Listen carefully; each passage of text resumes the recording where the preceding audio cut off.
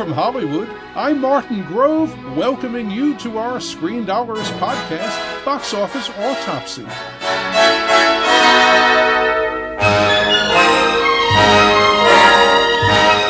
Right now, we'll look at the movie marketplace and analyze how things are going and where they're going, sharing some opinions from my perspective after decades of talking about Hollywood on CNN Entertainment Tonight and as a Hollywood Reporter columnist.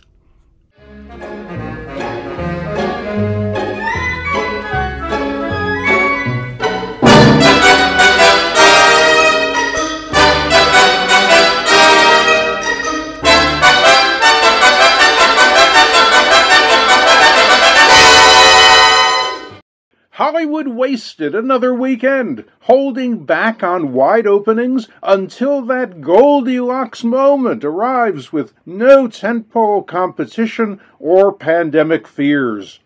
That left Warner Brothers and DC's The Batman an open track in weekend 3 to hold on to first place with $36.8 million off only 45%. Brings its domestic cum to just over $300 million, comparing well with third weekend cums for pre-pandemic episodes like The Dark Knight, nearly $394 million in August 2008. The Dark Knight Rises, about $354 million in August of 2012. Batman vs. Superman Dawn of Justice, almost $297 million in April 2016, and Justice League, just over $197 million in December of 2017. After 3 weeks, the Batman's also done just over $598 million internationally. That brings the worldwide cum to just over $898 million. The Batman's much-anticipated China debut ran into unexpected problems this weekend as about a third of China's theaters closed due to recent COVID outbreaks. That sizable closure was expected to cut ticket sales for the film by up to 2/3. Throughout the pandemic, China's been the top global film market, so this is definitely not good news for Warner Brothers and DC. Despite the Batman's strength, it's clear there is room in the marketplace for films targeted to other demos. This weekend hammers home that point with an overperforming opening for Crunchyroll and Toho Animation's PG-13 action fantasy Jujutsu Kaisen Zero, which placed second with $17.7 million at a very wide 2,286 theaters. Exhibs were projecting just $4 to $5 million. Clearly, there's an underserved audience for Japanese anime, and they responded impressively without Omicron fears. Also, it helps to have a 100% critics score on Rotten Tomatoes and a 98% audience score that tells us word of mouth will be favorable. Other specialty launches this weekend weren't as fortunate. Exhibs thought A24 and Bronze R-rated horror thriller X, starring Jenny Ortega, and Sony and Raimi Productions R-rated supernatural thriller Uma, starring Sandra Oh, would be neck and neck with $3 to $4 million. They were right about X, which opened fourth to $4.4 million. Uma, however, struck out with just $915,000, placing 11th. X is 96% fresh with critics on RT, but its audience score of 78% doesn't suggest great word of mouth.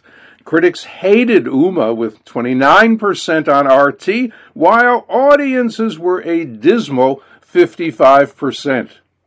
Focus Features and Film Nation's R-rated crime drama The Outfit, starring Mark Rylance, underperformed, opening 8th to just $1.5 million. Exhibitors figured a mediocre $2 to $3 million. We can't blame the critics, who were 91% fresh on Rotten Tomatoes. With an audience score of 94%, word of mouth should be good, but not enough people have seen Outfit for it to matter.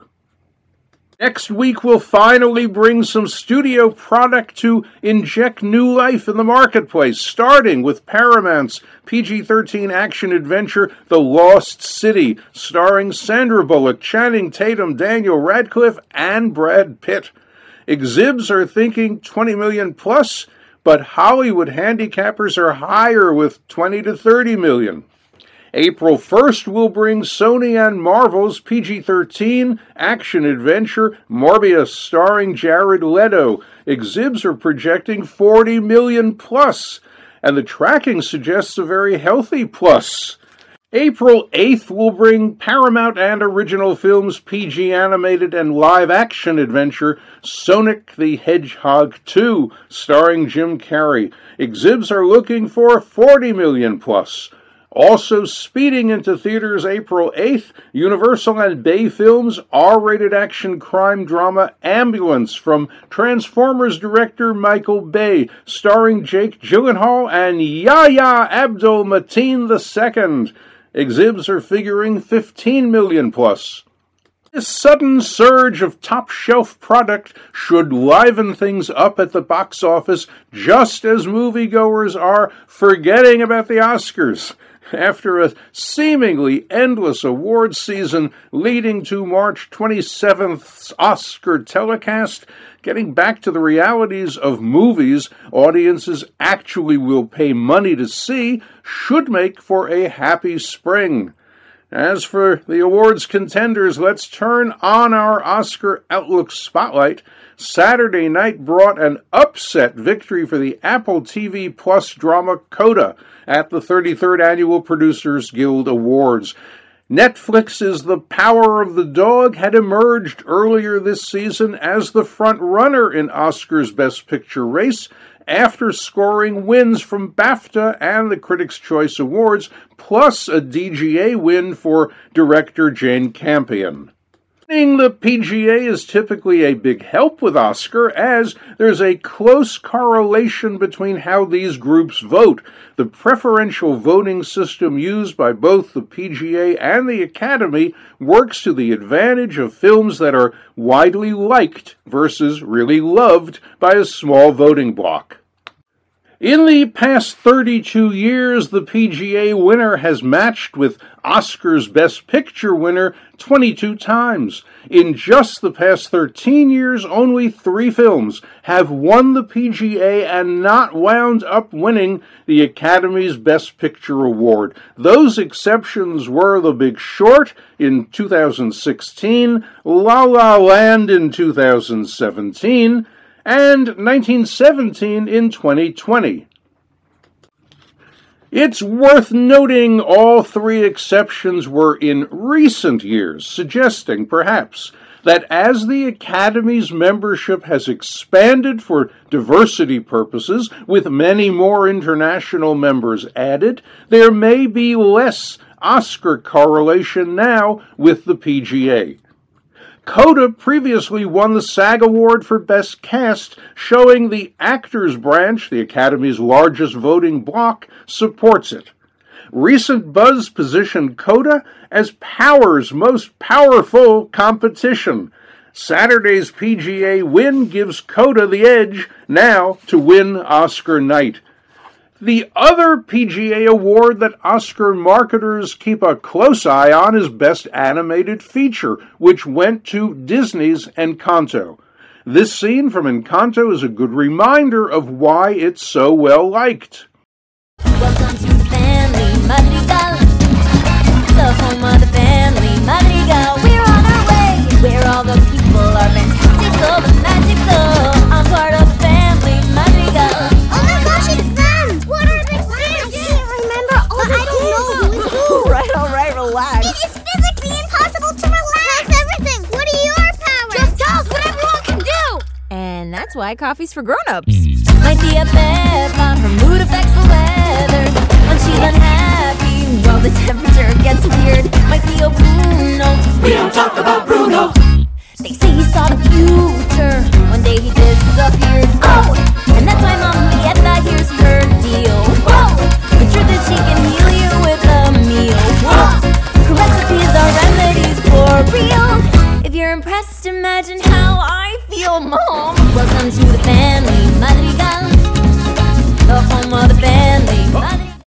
With a BAFTA win also in hand, Encanto's now the most likely film to take home the animated feature Oscar.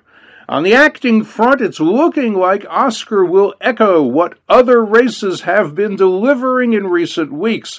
In the lead actress race, it's looking like Jessica Chastain for Searchlight Pictures' The Eyes of Tammy Faye. Here's a quick update on what's working for Tammy. Tammy Faye Bakker is gonna sing her gospel all around the world. We are gonna spread his word. When we were shooting, I got to go into the recording booth, and I knew, like, when singing that, I want to do whatever I can to mimic everything Tammy did. So it's a very different way of singing. Don't give up, you're on the brink of the... Tammy was always at an 11.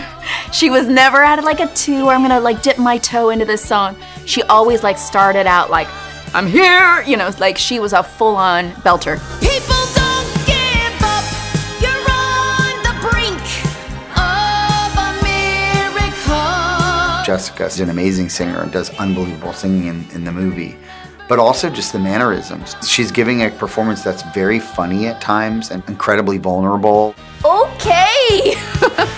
Jesus keeps it taking me higher and higher. She embodies the music with real meaning. She's really singing it. That's hard to do.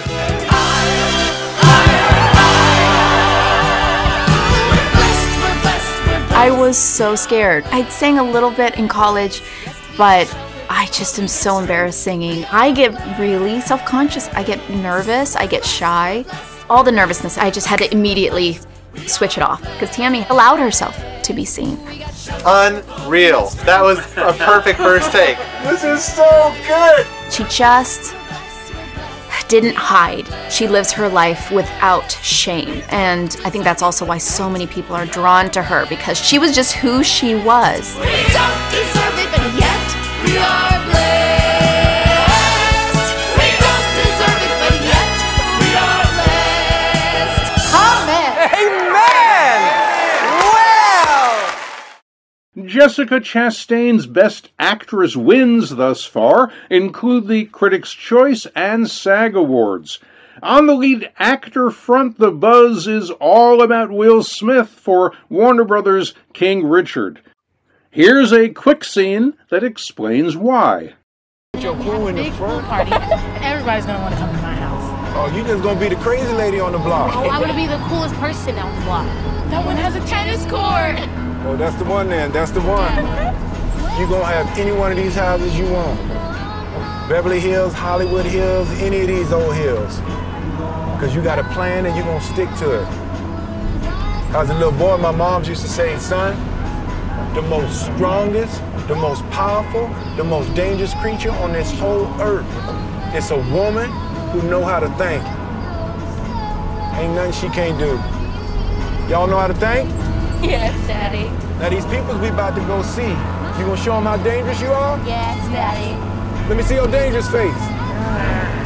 Well, that's your dangerous face. There you go. That's your dangerous face. That's okay. Don't do that for the people. Thus far, Will Smith's Best Actor wins include the BAFTA, Critics' Choice, and SAG Awards. Next week on Box Office Autopsy, we'll take a last look at this year's Oscar race, which finally wraps up later that day, and we'll see if Paramount's The Lost City open to expectations. So please join us again then, and thanks very much for listening today.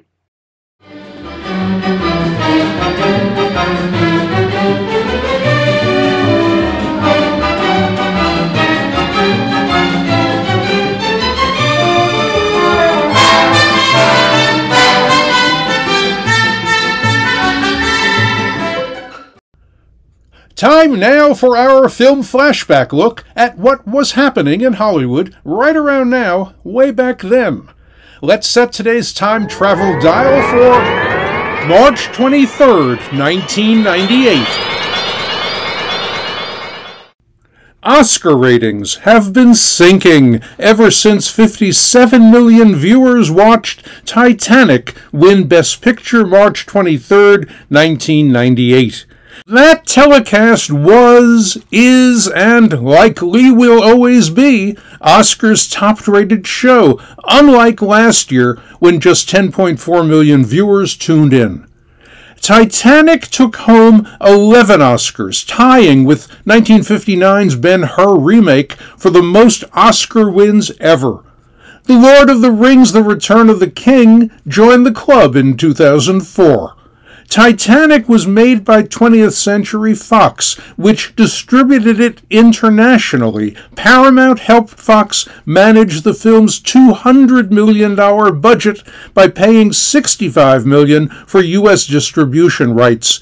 With reissues, Titanic's grossed $2.2 billion worldwide. In 1998, the Academy only had 5 Best Picture nominees. Unlike today, with 10 nominees, the field was small enough then for people to see all the contenders. Academy members had a very different mindset then about what kind of films to celebrate. They didn't think twice about nominating worthy mainstream films for Best Picture. Titanic's 4 competitors had also been embraced by U.S. moviegoers, unlike today's mix of mostly smaller films with modest ticket sales, or none at all because they streamed exclusively.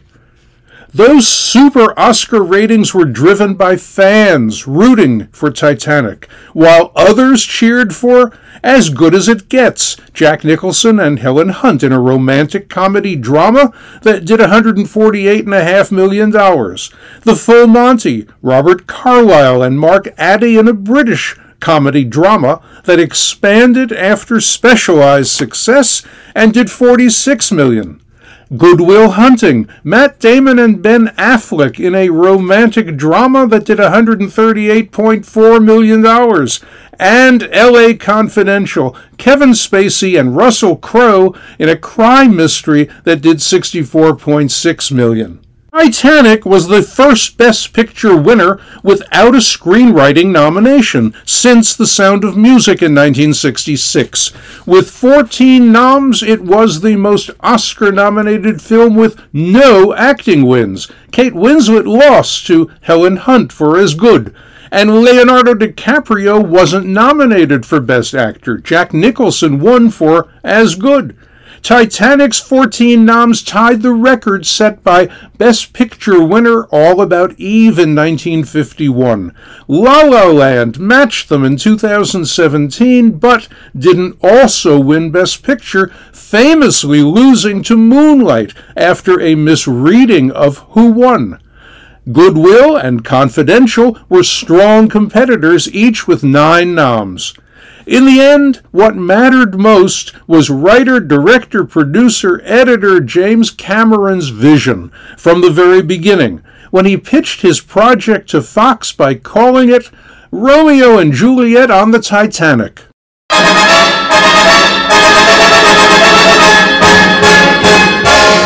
And that's it for today's podcast. Thanks for listening. We'll be back with another box office autopsy next week. In Hollywood for Screen Dollars, I'm Martin Grove.